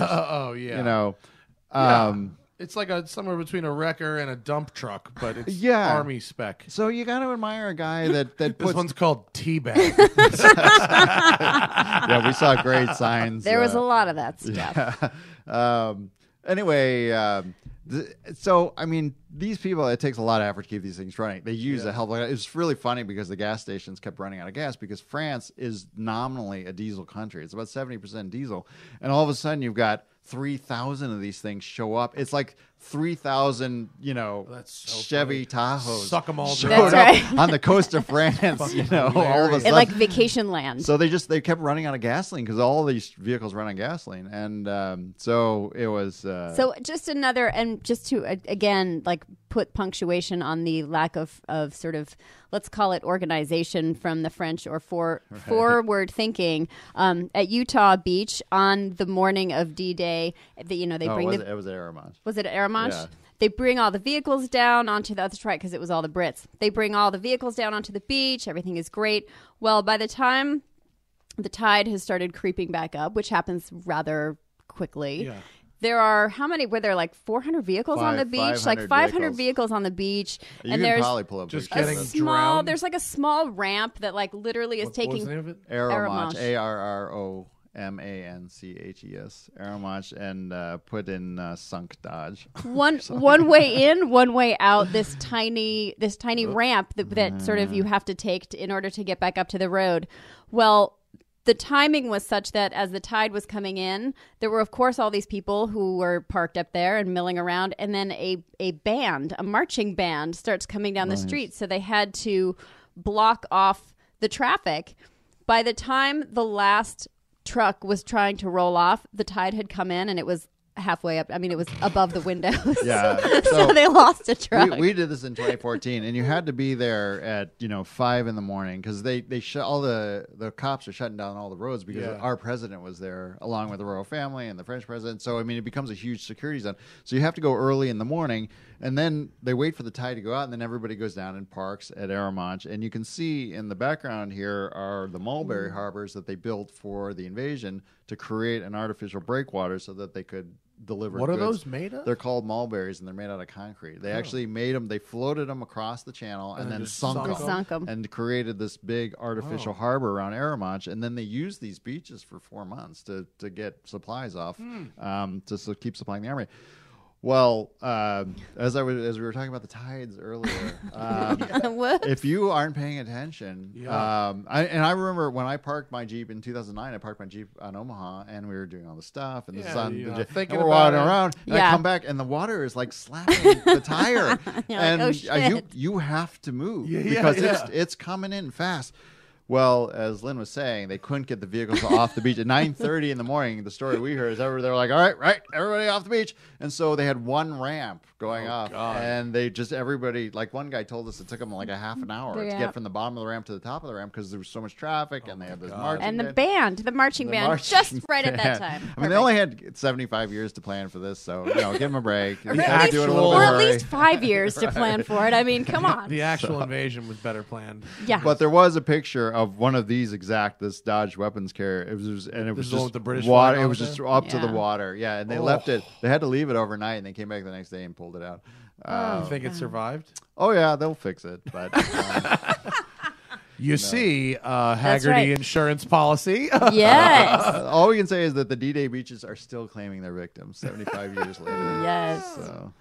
All right. Well, we got a couple questions from the folks before we wrap this here show up. Notice that none of them are about D-Day. Nobody No. cares. No one cares. What? Well, no one's going to ask further questions about World War II stuff. That's okay. People only want to donate to ask things that are important to them, Yes. not to Alright. participate in our That's little right. chat here. Okay. But that's okay.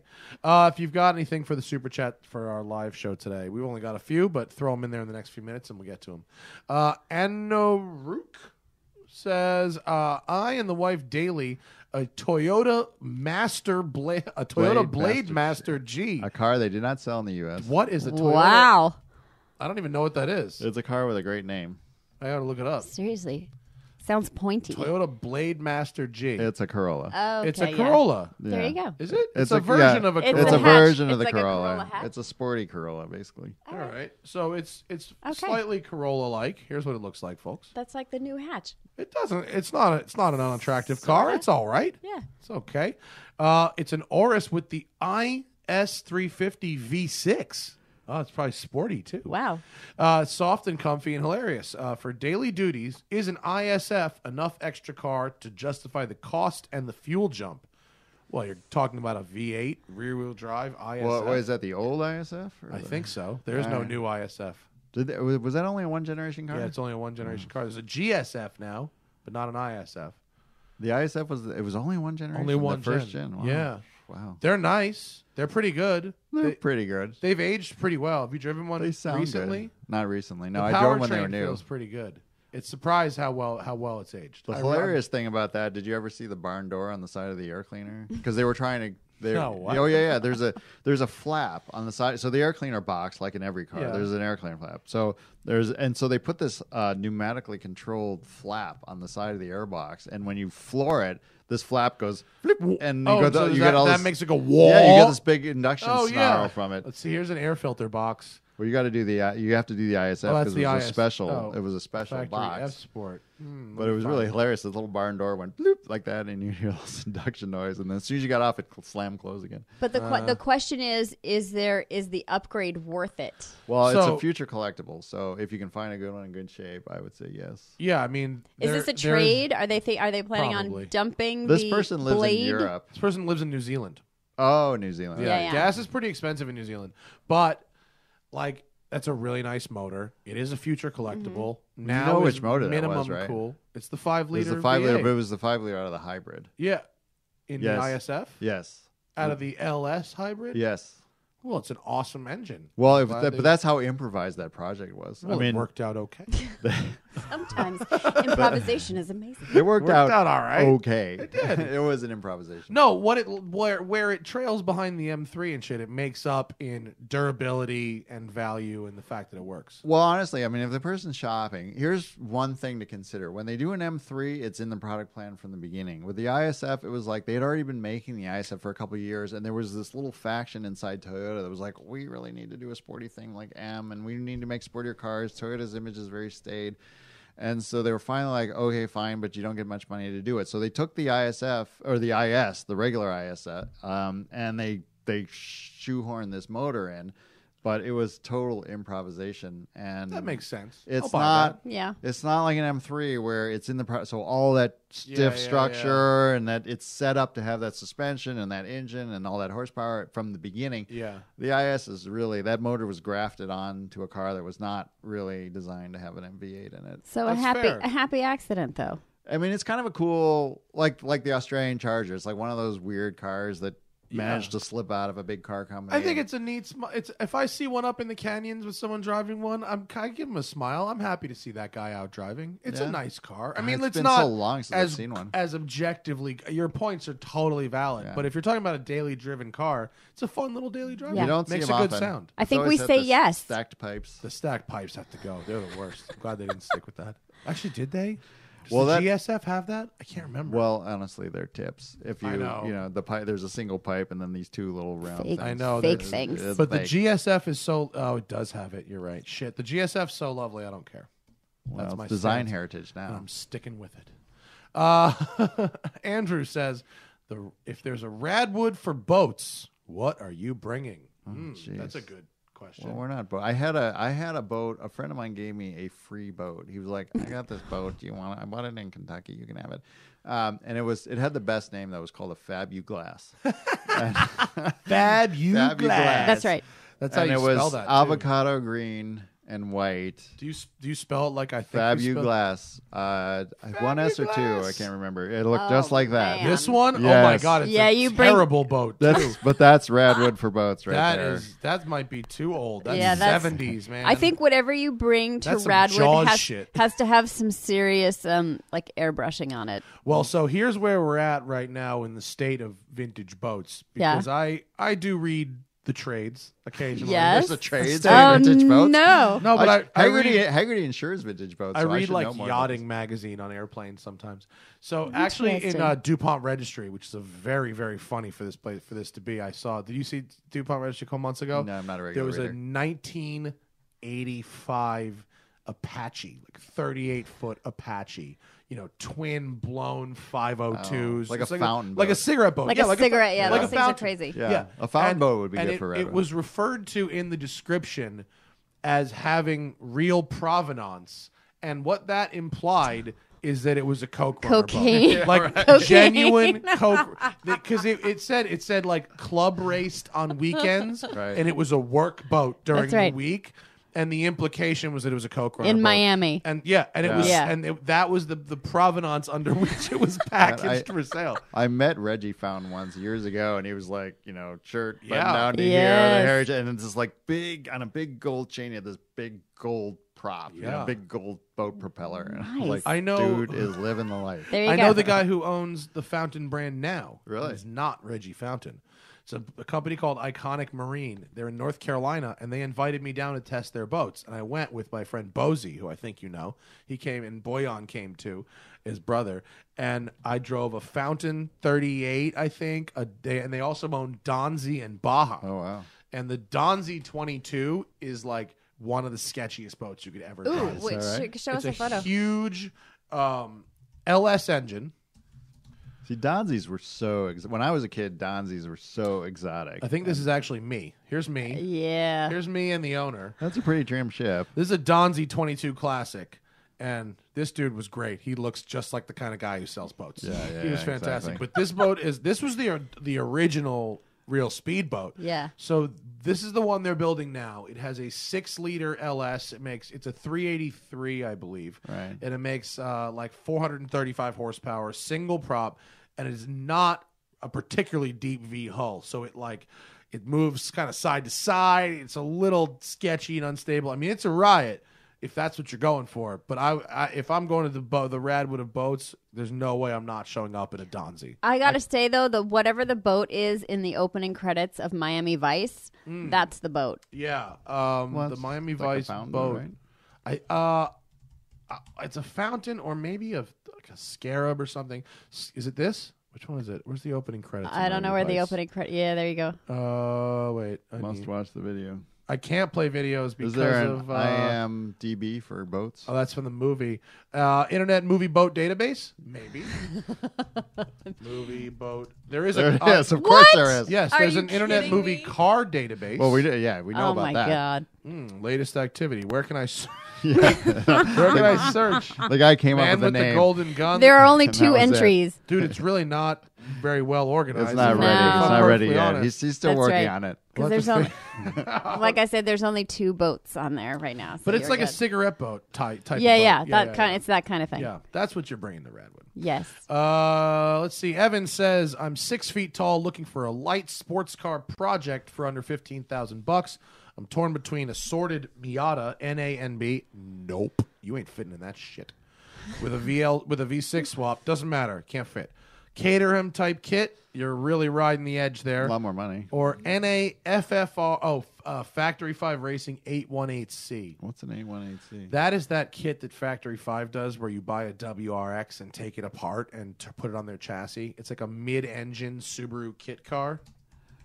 Oh, that's what the It's- guy on this ferry had. Yeah, it's this. There's a coupe and a Yeah, convertible. I'd never heard of it. He says, "I got a car you never heard of." And I Yeah. said, "Bullshit." And I he drove- and he showed me this, and I don't know what that is. I drove one, and I wasn't a huge fan. What? It- So it they felt a take little wait, unfinished. They take the Subaru powertrain, and what do they turn it around Yeah, backwards? they put it in the back, completely in the back, and so you can see here a Subaru center stack, a Subaru gauge cluster. It's not all-wheel drive; it's rear-wheel drive. So this is like if Subaru had built an MR2. Kinda, yeah. Oh, here's a clamshell up sort of picture, so you can see. It's got a rotary in it. How about that? I didn't even notice. A lot of sophistication in the chassis there. There's not a whole. Yeah, I don't really recommend those. If you're tall and want a budget sports car, where do you start? Corvette. Corvette. Yep. You start at Corvette and yep. maybe an I'm E36 guessing or something like that. This Yeah. guy's not a Corvette guy, but you can. My dad. There's Yeah. so much made for them. Yeah. My dad fits in a Corvette. He's 6'3". You can buy Yeah. them. He for has no nothing. problem in it. Yeah. I fit in a Corvette with a helmet on. I drove one for 20 years, 18 Yeah, years. C5, Yeah. C6s. They make great track cars. You will have huge fun, Yeah. and you will fit in it and be comfortable, and parts and stuff for Yeah. them. And will have factory safety equipment. and you even blow a if it is motor, and it's like- what, like $4,000 to get a Yeah, new motor. I mean, yeah. it's Some nothing. things are expensive, but for a project, I think $15K gets you a bunch of Corvette. I'll throw this out there. You can get a real nice C4 Corvette for $15K, like a nice one. Guy in my office is looking at one for $5,000. I mean, they're cheap.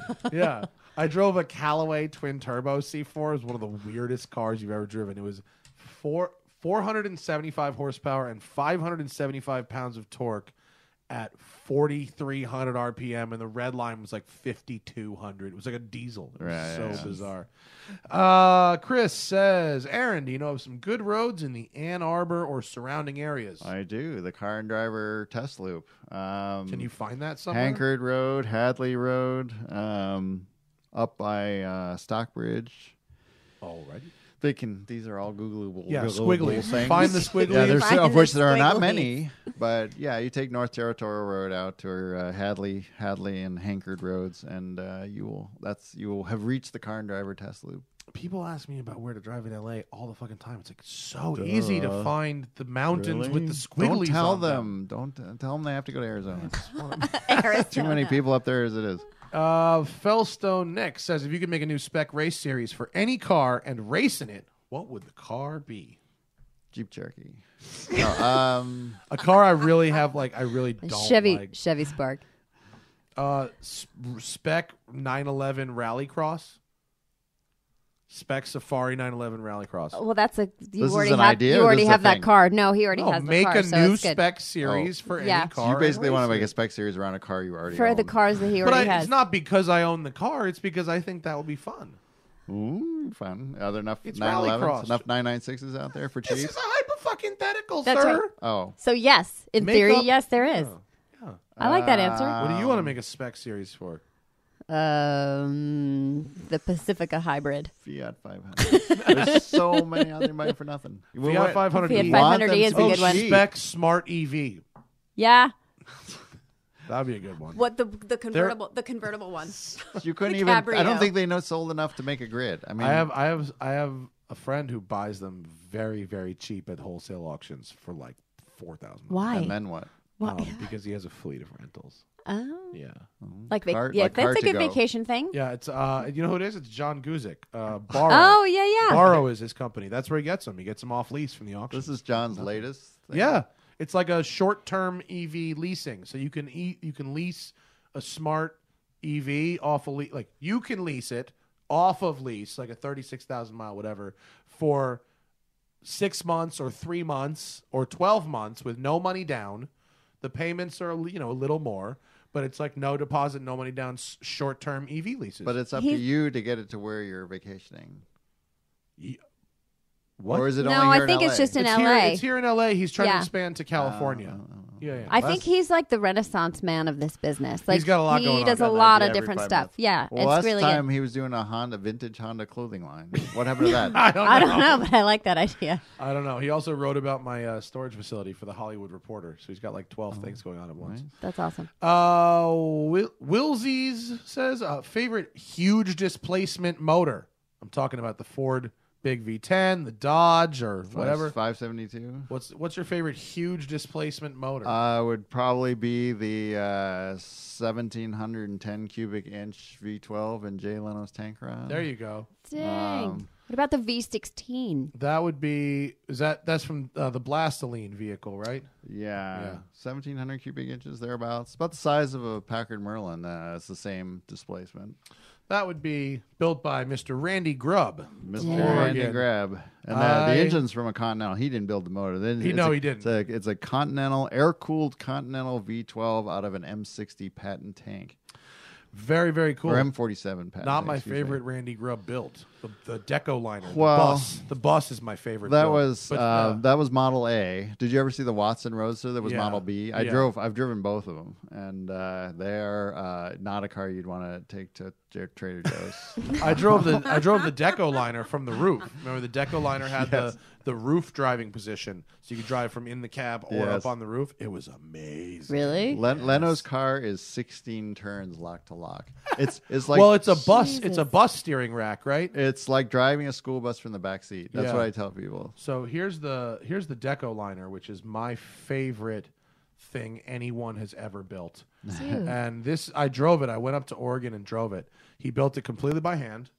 it's gorgeous. That was out at Pomona, He last he year. drove it This all year. over. Yeah, he's driven it all But over. it was at the And AMBR show. inside, it's this beautiful RV, and then you go up this amazing staircase, and it's basically like the cockpit of a Chris Craft up on top. Oh my God. And it's just so ingenious and so simple. There's a prop shaft that usually mounts on the ceiling of the cab. You just take off the steering wheel in the cab, pull this prop shaft down, and clamp it onto the hub. What can possibly go And you wrong? just have an extender for the steering shaft that goes straight to the roof. What can, And and when it breaks, there's exactly nothing you can do about it because you have to go all the way down the stairway, run around to the nothing front. you can do. right. And then Otherwise, wait, you're here's just a the, passenger. Oh, is that the cat? So here's the interior. Look, here's the interior with the prop shaft connected to the roof. And then this is what it's like to drive on the roof. Here's the view. Okay, you can see that low overpass coming. And then the interior. Wow. It's so beautiful, dude. Oh, look. Here's me in 2013 getting ready to drive it. There he is. Back when you were coloring your beard. Really cute. He's a dick. But I like that. You know what I like? That Beast of Turin motor. That's like a 1912 Oh, yeah, Fiat. yeah. It's like They're like 10 80 feet tall. liter 4 cylinders. Yeah. Or how about like a ship motor? I like those too. Sean says, thoughts on the new half-ton diesel pickups? Anyone driven one? We're contemplating right now. Kelly Blue Book's got our Best Buys coming up, and we're contemplating doing our half-ton comparisons with diesels. So maybe we will do that. But aren't they all new engines? Yeah. Yeah, you should. This is like Colorado. No, F1 F-150 Silverado and the these are Ram. just the base full size. The 50, yeah. I had a new Ram. It was a gas, but I drove it. It was a gas. It was a V8 Hemi. It wasn't a diesel. Yes. And I It road used a lot of tripped gas. it. It did. But it was a very nice place to spend your time. Oh, man. Really. The- The new Uconnect, the Yeah, big yeah. vertical Oh, one, yeah. that's the jam right there. It's That's real amazing. nice. The thing that's crazy about all three of those trucks is they're so, like, all three of them are really, really good, but, like, you feel bad, like, having to rank them, and the Ram just, like, kicks all their asses, and they're still pretty good. I mean, I still think The they're all downside, really I think, is good. the reliability. Haven't they had some issues? I think they've had some issues. Oh. I don't want to. We don't really talk about reliability. Ram. The Rams had a couple of little recalls. It's had some has it? fangs. They all do. They all do. But They're then if you get in slapped that- together, you're buying a $60,000 coal cart. And let's see, 2 more, and then we're out of here. Sean says again, 944 turbos seem to be getting popular on Bring a Trailer. Are they worth it to have fun in the summer and not lose money on? I think no. It's kind of an expensive way to go slow. I mean, the turbo is faster, but when stuff breaks, it's extremely expensive unless you wrench yourself. They're really expensive cars to keep running. There's a lot of Volkswagen. So, underneath. like, you could definitely buy one and then sell it for the same amount of money, but, like, the in-between costs might be kind of high. Yeah, I mean, if you're buying cars to make money, you're already starting from a false Yeah. premise, I'm of the opinion that I think Porsches are just kind of a little bit like blown out of proportion, and like things like a 914 going for like $10,000-$15,000 is like sort of insane. And you put your 914 finger could on be $10,000. That's not excessive. but you put your finger on it. This is total coattailing. For a 914? That's the thing. But it's total coattailing. The 911 went bananas for many reasons, and now all the other Porsches, Yeah. even the I won't say shitty, but the not as fun ones, not as Yeah. good, are also going up. Listen, I like a super clean 924. I think it's a terrible car, but I think it's a beautiful car. Isn't Larry Webster It's having a kinda struggle cool. with one right now? Yeah, well, that's we don't talk about that. So this is a turbo too. But I think it's a cool car, and my friend's dad had one when I was a kid, and I have a soft spot for him. Would I buy one? No, because it's a lot of money to spend on a car that's just not. I've that driven all of them, all the versions of them. It's not a driving experience that's unavailable anywhere else. Well, there you go. You know what I Right, mean? exactly. A 911 is a totally unique experience. Right. Even a kind of crappy 911 is unlike other cars. A front engine, rear wheel drive sports car, it's not that special. Right. So I would say you should probably get something else. But they are pretty fun to drive. And lastly, James says, Safari Porsche Trans-American Trail Cannonball. I talked about this in the last show with Mike Harley. Not a question. Your people know how to get you to talk about things you like. I know. Lee Keane is doing a West Coast safari event, an off-road safari event. Really? With probably between 10 and 20 Safari 911s. It's next year. So we're doing that. This is now a thing. It's a It thing. is. I mean, hopefully Apparently, it it's doesn't. no longer a hypothetical. Since that question and this one, it's already a thing. Sue, I hope it doesn't jump the shark first. There's more you know? questions there. No, they were gone. No, there was an arrow saying more down. Oh, well, they're gone now. Hang on, we'll look for ourselves. Let's see. No, He's they're trying to not get rid of us. gone. They're not gone. No, that was it. It always says the arrow. Nope, Oh, it you're always wrong. says there. What Sorry. else you guys want to plug before we get out of here? Haggerty, You're wrong. Aaron? Haggerty Haggerty Magazine, Drivers insurance. Club, now available to anybody. You don't have to have the insurance. You just go on Haggerty.com, dig around in the website, which is going to be redesigned eventually, and you will find a link to HDC Haggerty Drivers Club, in which case you can actually get our fabulous magazine, plus roadside, plus discounts. I love my Haggerty insurance. Yeah, I gotta know. say, 2 me too. cars. I'm a customer as well. I love the roadside assistance. I have used it with success. Have you now? Because I've never had to use it. Is it AAA good? gives me 5 tows, Right, 100 miles each per year. right.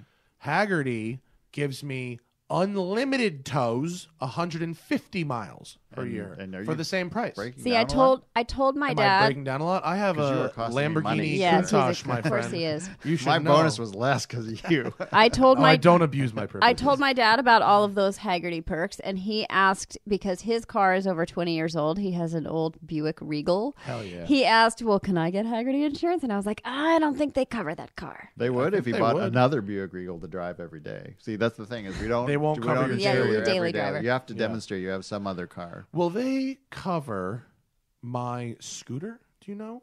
My motorcycle? Do they do motorcycle? They do vintage stuff. Only vintage. Yeah. 2009 is not vintage enough. No, but I mean, how much does it cost? $175 It's not. a year? to No, insure your bike? no, Yeah, it's like $200 bucks. nothing. But like Haggerty's, the best thing about Haggerty Insurance that I think is that they recognize that you only have one ass. And so if you have multiple vehicles, they don't give you the sum total of insuring all those vehicles right. together. Oh, yeah. They recognize that you're probably only using one of those things at a Yes. time, and your risk is not the sum total of 3 cars, Yeah, I mean, which is smart. Haggerty isn't always the cheapest, and I hear from guys at car shows, I called Haggerty and they were more expensive, and it's like, well, they're not really trying to compete on price. What it is you call the number when you have a problem, and you're not getting somebody who knows nothing about cars in India who is just punching. Yeah. I mean, our people actually know something about cars. They're not going to fight over you about how you get it fixed. Or it's a kind of a different experience because it's a different customer, and that's what the company But understands. so another question for you: are they insuring the Delica? Because they will be. Wait, they you will bought a not Delica? they will Yeah. not Right, insure. stop, Wait. I'm not done yet. They will not insure the '87 Montero. Why? Because it's too new? No, it's just because it's like, it's not in the system. That's going to change. It is. Yes. As a matter of fact, I The just. Delica has a U.S. title. I don't know why. So does mine.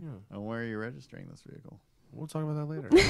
Offline. So what? Is it 87? No, it's a 91. 91. And it's a Delica. Diesel? Yes, it's a 2.5 turbo diesel 4x4. It's a Space Gear Exceed Turbo D. Yeah, there's lots of And buttons. It has a bunch of buttons. It has a swivel captain's chairs. Yes. It has curtains, but it does not have the crystal light roof. I didn't want the crystal light roof. You expect would- it without the crystal light roof. No, but he had one. He had one with the crystal you light bought it roof. from somebody who I deals bought it in from this stuff. Sean. Sean Morris, top rank importers here in L.A. Oh, I bought it in L.A. right here. okay. Yeah. He's got another one. If you want the crystal light roof, hit him up. And you get a receipt with that, right? Yeah, bro. This thing has only got Registration. 20,000 miles on it. Yeah, that's amazing. 38,000 kilometers. I'm super stoked about that. Will Haggerty insure it? I hope they will. I don't know. I don't know. Whatever. I hope they will. Ask your representative. They probably will, but you have to register it. You're gonna have to fuss around with the registration. I mean, La, la, listen, la, la, la, I- la. So La, listen, la, la, la. how much can we say here We can- online not about how a- people not break a the law? Fucking enough. Not enough. Having registered a few Japanese gray market imports in the state of California, you have a challenge there. But, I know.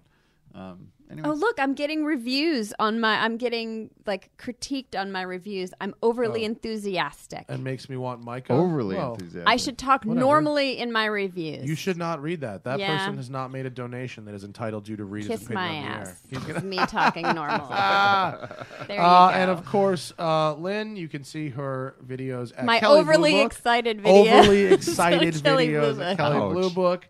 And of course, follow her, Lynn _Woodward on Instagram. And Air Robinson, right? Air Robinson. AIR Robinson on Instagram I as thought well. it was clever. It You're is here. I clever. got to scroll well the fuck up to get back to you, but you get the point. Air Robinson on Instagram. Thanks, guys. Good show. Thanks for having us. Thank you for Thanks. coming. This was down. awesome. I love having you guys around. We'll see you again soon. Do I get to keep this magazine? Do you get to keep it? It's yours. I'll get a double copy. Thanks. I'm gonna get it in the mail too. You get a smudge-free one too. I am very excited. And that's it. What do we have? What is the next show? Oh, this is going to be great. The next show, it's not going to be live. I'm sorry. I'm going to New York, and I'm going to do a show with Opie Hughes of the Opie and Anthony radio program. If you guys remember him, he's like one of my radio icons. And Chef Carl Ruiz at his new restaurant La Cubana. He's like a Food Network chef, and he's a good friend of mine. He's a fucking lunatic, and he's the best. And so me, Opie, and Carl is going to be the next show. It's not going to be live. I'm sorry, but. Thank you all for watching. The Smoking Tire Podcast is brought to you by Shout Engine. Get your own damn podcast at shoutengine.com. It's easy. All you need is a microphone, a connection to the internet, and ideally something to say.